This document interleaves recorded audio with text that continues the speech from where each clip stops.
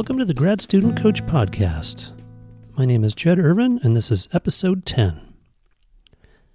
This episode is called Anchor Management, and you may have noticed it's a pun on the phrase anger management. Now, one thing I may not have shared with you is that I love puns. The worse, the better. And if I come up with one that's really good, I cannot resist sharing it. And in this case, when I was coming up with the title for this episode, the term anchor management just fit so perfectly after I had come up with the pun, I realized there's really no way I can't call this episode anchor management. Now, of course, if by some miracle my podcast starts to get listened to by millions of people and this term gets thrown around, it will just be utter confusion because you can hardly tell it from anger management when you hear it. But I'm so attached to a good pun that I'm willing to take that risk. So anchor management it is. But before we start, I want to give another thanks to my Patreon subscribers. And I wanted to mention that in episode 4, I outlined a tool that subscribers have access to called the Expectation Dashboard, which is a collection of questions that, when they weren't asked, led to problems in a grad student advisor collaboration. And the news today is that I've added a new section to that document for working remotely. And so just trying to entice you to go check that out. All right, anchor management. So some of the things I talk through on this podcast come from a model that I've developed called the story flow model. And the best way I can describe it is that it's a model of the underpinnings of human social interaction. Now, I can't describe the whole model here because it would take too long, but I'm going to use a piece of it today to talk through this. So, one of the things our brain does when we experience life is it records memories of those experiences. And in my model, how I view that is as the brain writing a story. So, you experience something in the world, your brain writes a story about that, and then that memory or that story is available for use later. And one of the things it's used for is to help identify if that same story is happening again. And if that same story happens again, the recording of it in your brain gets a little more vivid and is strengthened. Now, if a similar thing happens, not identical, but a similar event happens, that story that was written still gets reinforced, the parts that overlap. And so the more things that you experience that are all similar to each other, they all kind of feed into one very vivid story in your mind. And if the things you're experiencing have an emotional component to them, then that story is going to be hooked into a feeling memory.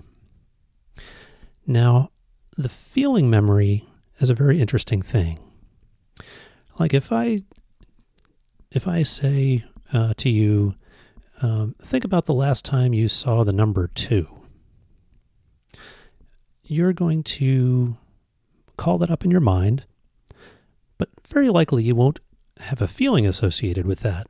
You won't have a sudden chemical release in your body that will change your state, your physical state.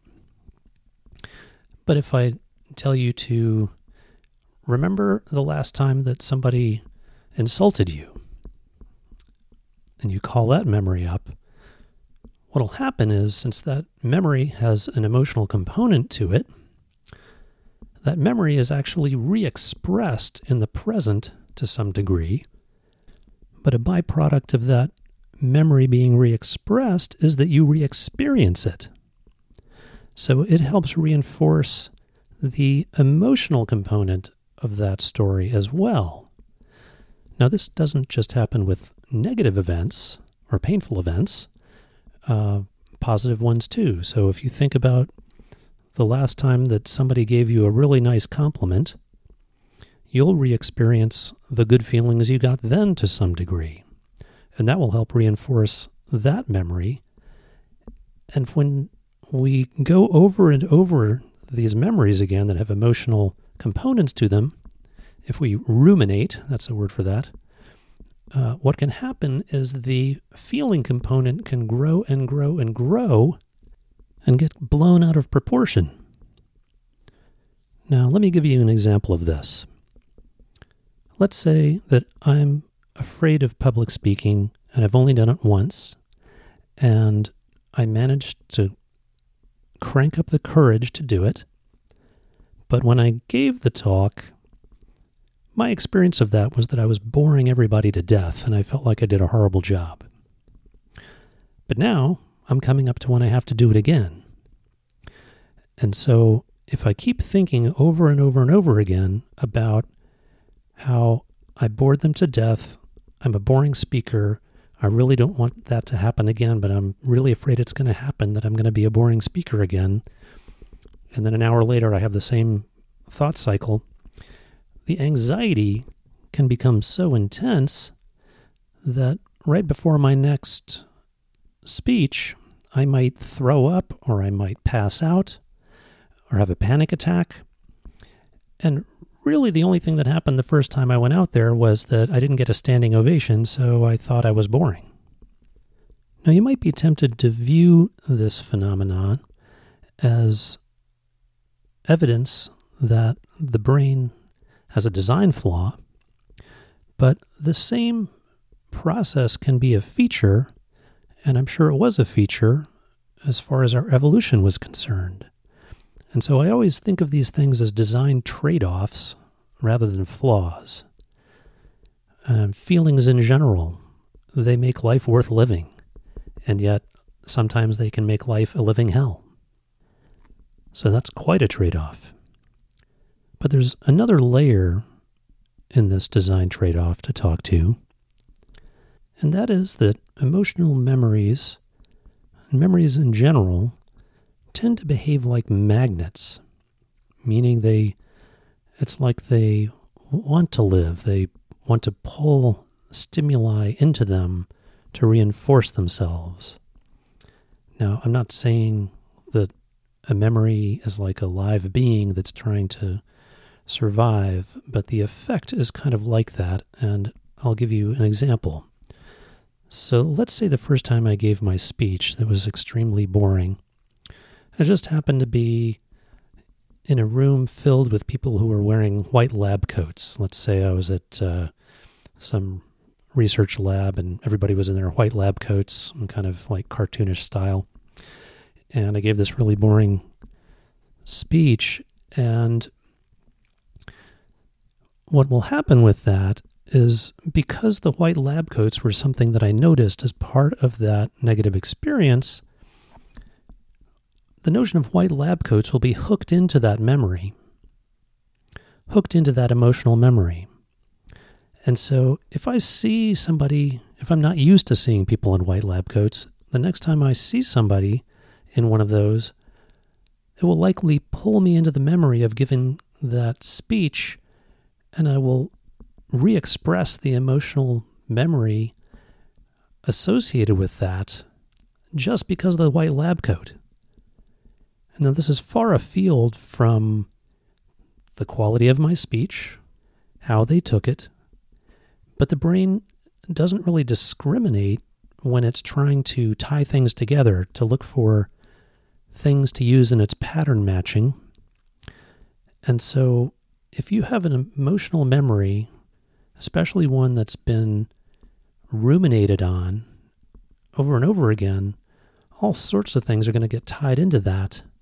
And anything that's even remotely reminiscent of that event is going to get matched. And so what could the consequences be of this? Well, let's say that the person walking up to me in the lab coat was the person that's going to interview me for the job, and when they come up, they sense this incredible apprehension about me because I'm having this memory, and they think, oh, clearly this guy doesn't want the job. And that first impression they have is then the first memory they have, the first emotional memory they have of you. And if that was potent enough for them, it doesn't matter what you say after that about how enthusiastic you are. They saw your apprehension and mapped it into some story that they were putting together, and no job. And so, that's like the worst thing that can happen. I'm not saying that's usually why people don't get jobs, but this effect is strong enough that it certainly has the capability to undermine all sorts of social interactions. Now, this is exactly the process that I outlined in the episode where I talked about feelings framing leading to fantasy fitting. So what does all this have to do with anchor management? Well, the anchors I'm talking about are those feeling components of memories that re-express in the present and try to pull you into the past, try to convince you that what's happening now is the same as what happened back then. Or more to the point, how it played out back then is the way it's going to play out now. And it's that re-expressed feeling that's going to pull the meaning of what's going on into the direction of that emotion. In other words, it's going to anchor it. So when does a story that my brain has written become one of my core beliefs?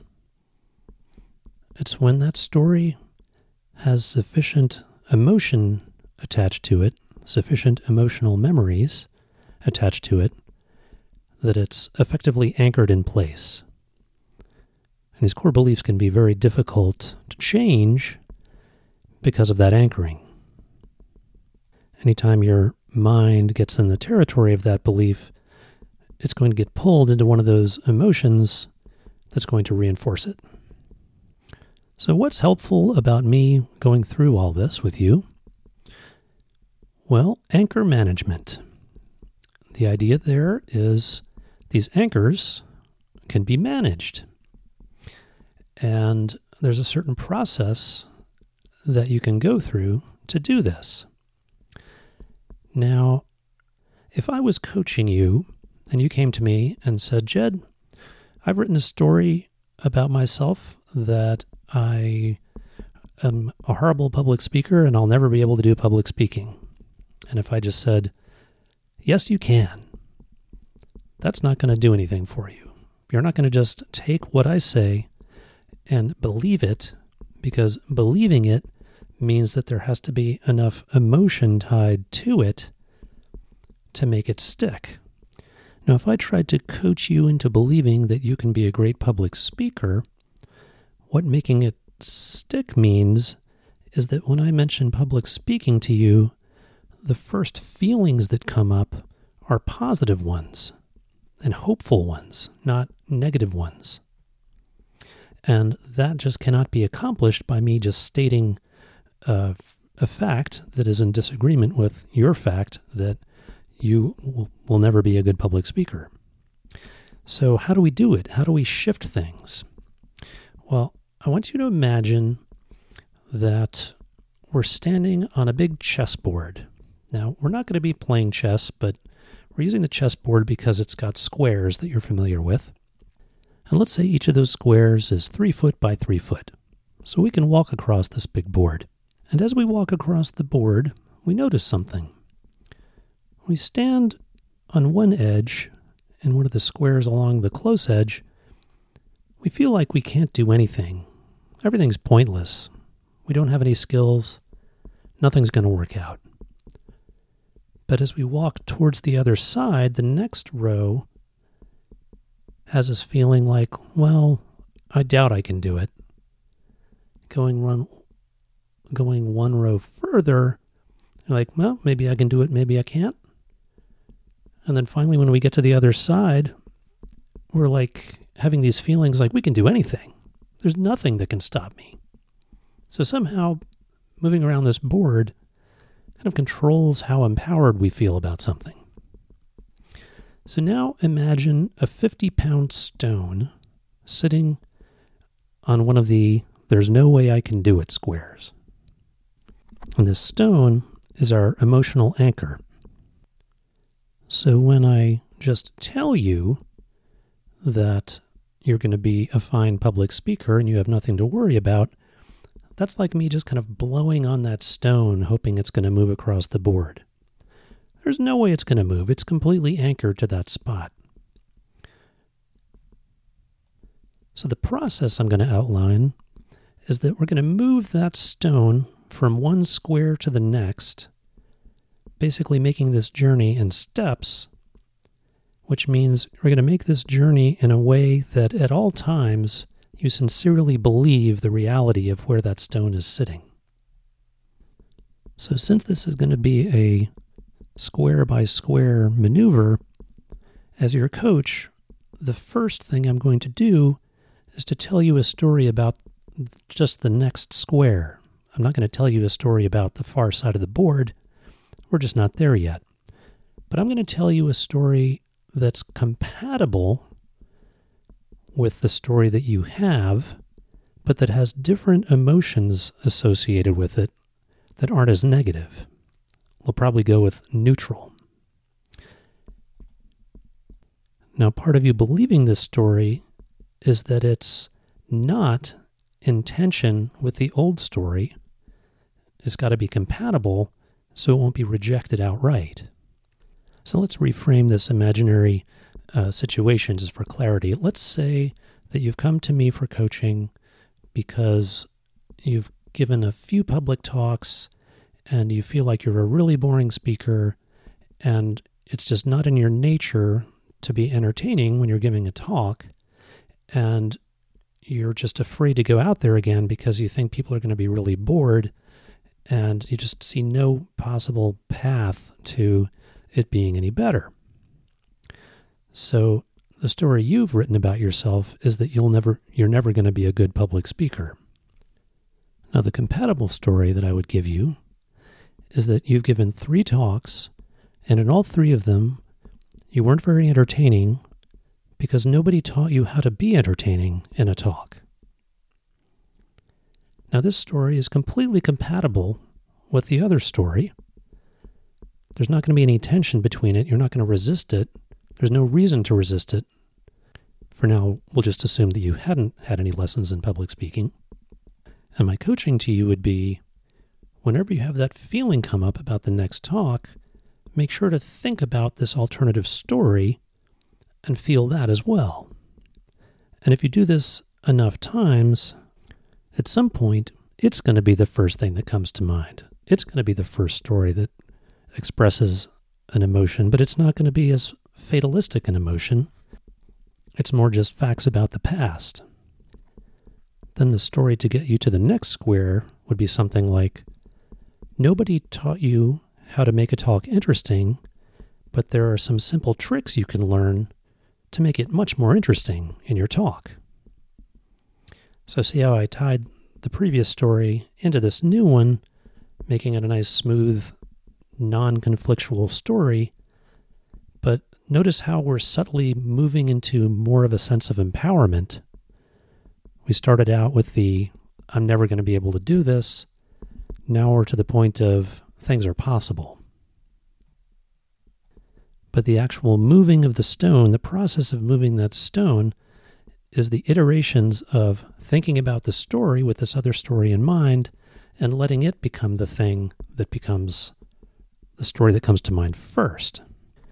And once you've shifted the anchor to one of the squares that is tied to feeling empowered, where things feel possible, that's when you can be taught things without resisting them. That's when you'll have hope that, yeah, maybe this is possible. Maybe it is possible that I could be a really interesting speaker. And then with some coaching and picking up certain techniques, chances are you will become a more effective speaker. So anchor management is the slow, deliberate shifting of the emotions around the thing that we're working on from a place of disempowerment to a place of empowerment. Now, since I'm not one-on-one coaching you, the good news is that you can coach yourself in this way. The only thing you need to do is perform the creative act of coming up with the story that's going to get you to the next square. Now, there is a formula for doing this, and there is some logic to it, since what's anchoring you, the anchor that you're trying to conquer, it's trying to pull you into the past to convince you something about the future, if you think of it that way. The alternative story that you're going to come up with is not going to be about the future. It's just going to be facts about the past that are less judgmental and more analytical.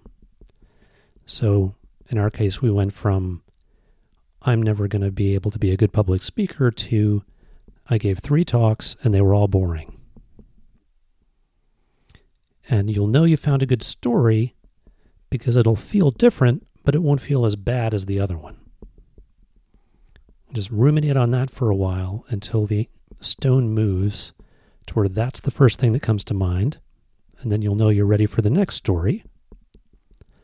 And the next story is going to aim towards something that it's going to aim towards a place of empowerment. Now, if you try to come up with a story that it is going too far across the board, you'll know it right away because your brain will just say, well, that's never going to happen.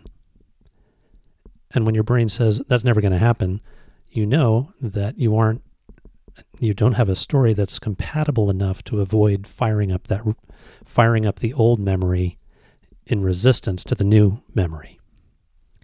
Now, if you're just having real trouble and can't come up with a story that fits the bill, a new story that feels right, there's a mental wrestling takedown maneuver that always works, which is just tell a story about the story. So if the story is, I'm never going to be a good public speaker, then the story about the story would be, doesn't it suck that my brain has written a story that says I'll never be a good public speaker? Doesn't it stink that my brain has written that story? That gets you to the footing of the fact that your brain has written a story. Then you can go with, just because my brain has written a story like that, it doesn't necessarily mean it's true. Then it could be, why did my brain write that story? And then it could be, all 3 times I gave a talk, I was really boring. And now you're back to where we started. And you can take it from there. Well, now it's time for the challenger round of this. In that past story, I said that, let's just say that you had not had any coaching on how to be an interesting speaker. But let's say you have had coaching. Let's say you've had years of coaching, and no matter what you are taught, you practice it offline, it's fine, and then you go up and talk in front of people and everything's different, and it just doesn't work. And so you have absolute proof that you're never going to be a good public speaker because you have, let's say, 100 data points, and it's never worked out. Well, let's try our technique here. Okay, so we're not going to think about the future, about the next talk. We're going to think about the past. And the past story is, I've given 100 talks with all sorts of training, and it always goes wrong. Okay, the non-conflicting story would be, I've done all this training, I've practiced 1,000,000 times, it goes great, and then I go and give the real talk, and it goes wrong. Something is different about the real talk.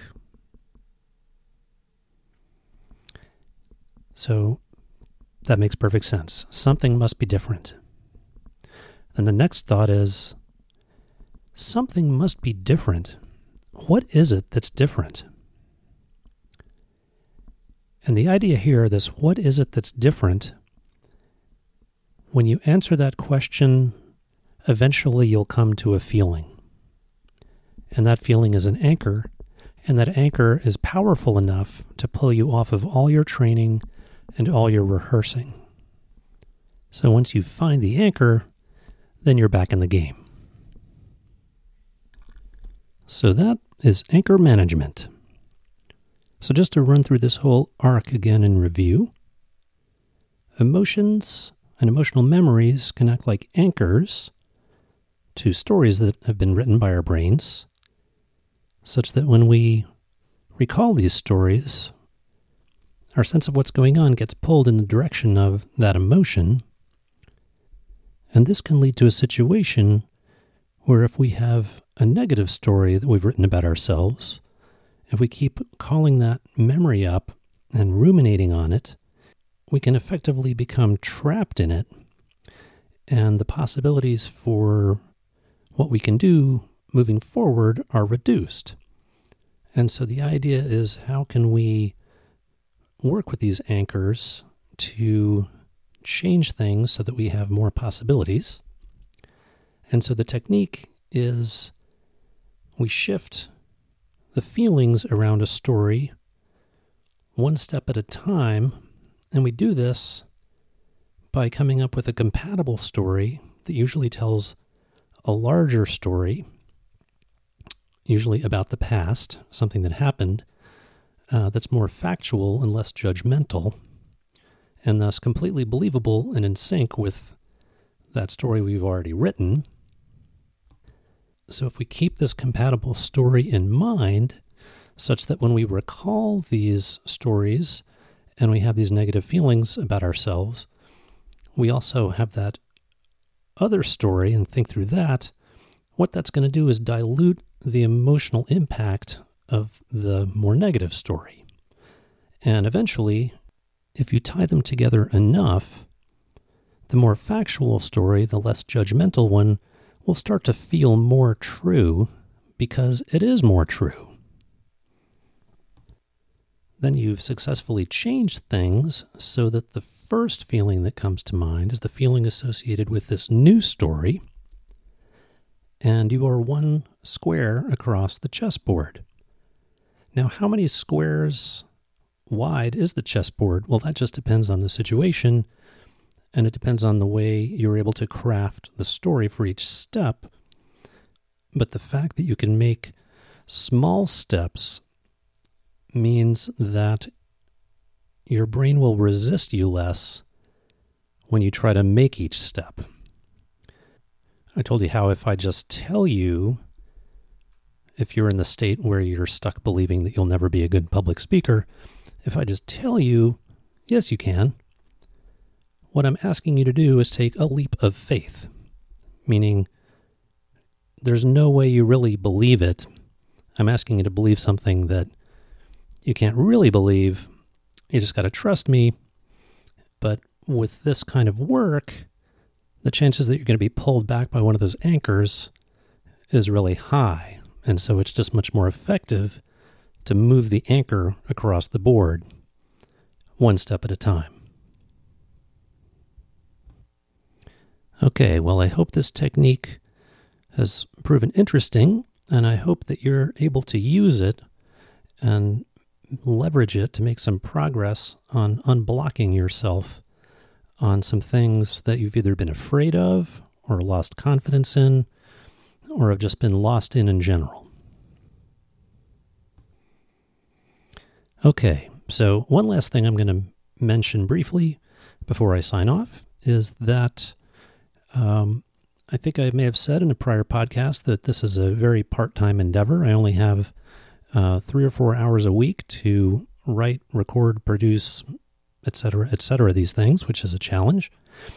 And but I have this Patreon site where I'm providing additional materials, and I just had an idea for an additional tool to put on there for the people that subscribe to the tools tier, which is just $2 a month.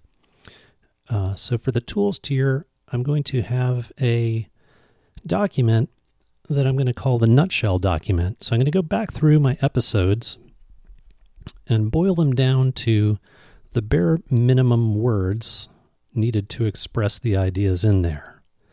So the idea would be that you'd be able to get a reminder about each lesson or concept by reading just kind of one paragraph.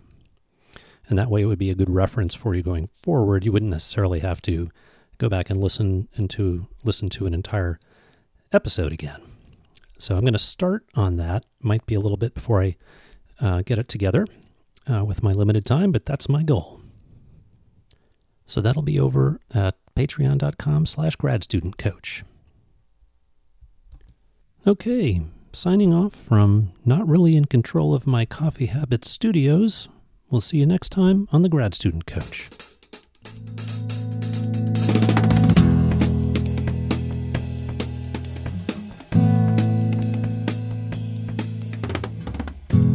To help me keep this podcast going, you can support it at patreon.com/gradstudentcoach. There you can access additional resources and join the community to help guide content of future podcasts. You can also follow me on Twitter at GradStudyCoach.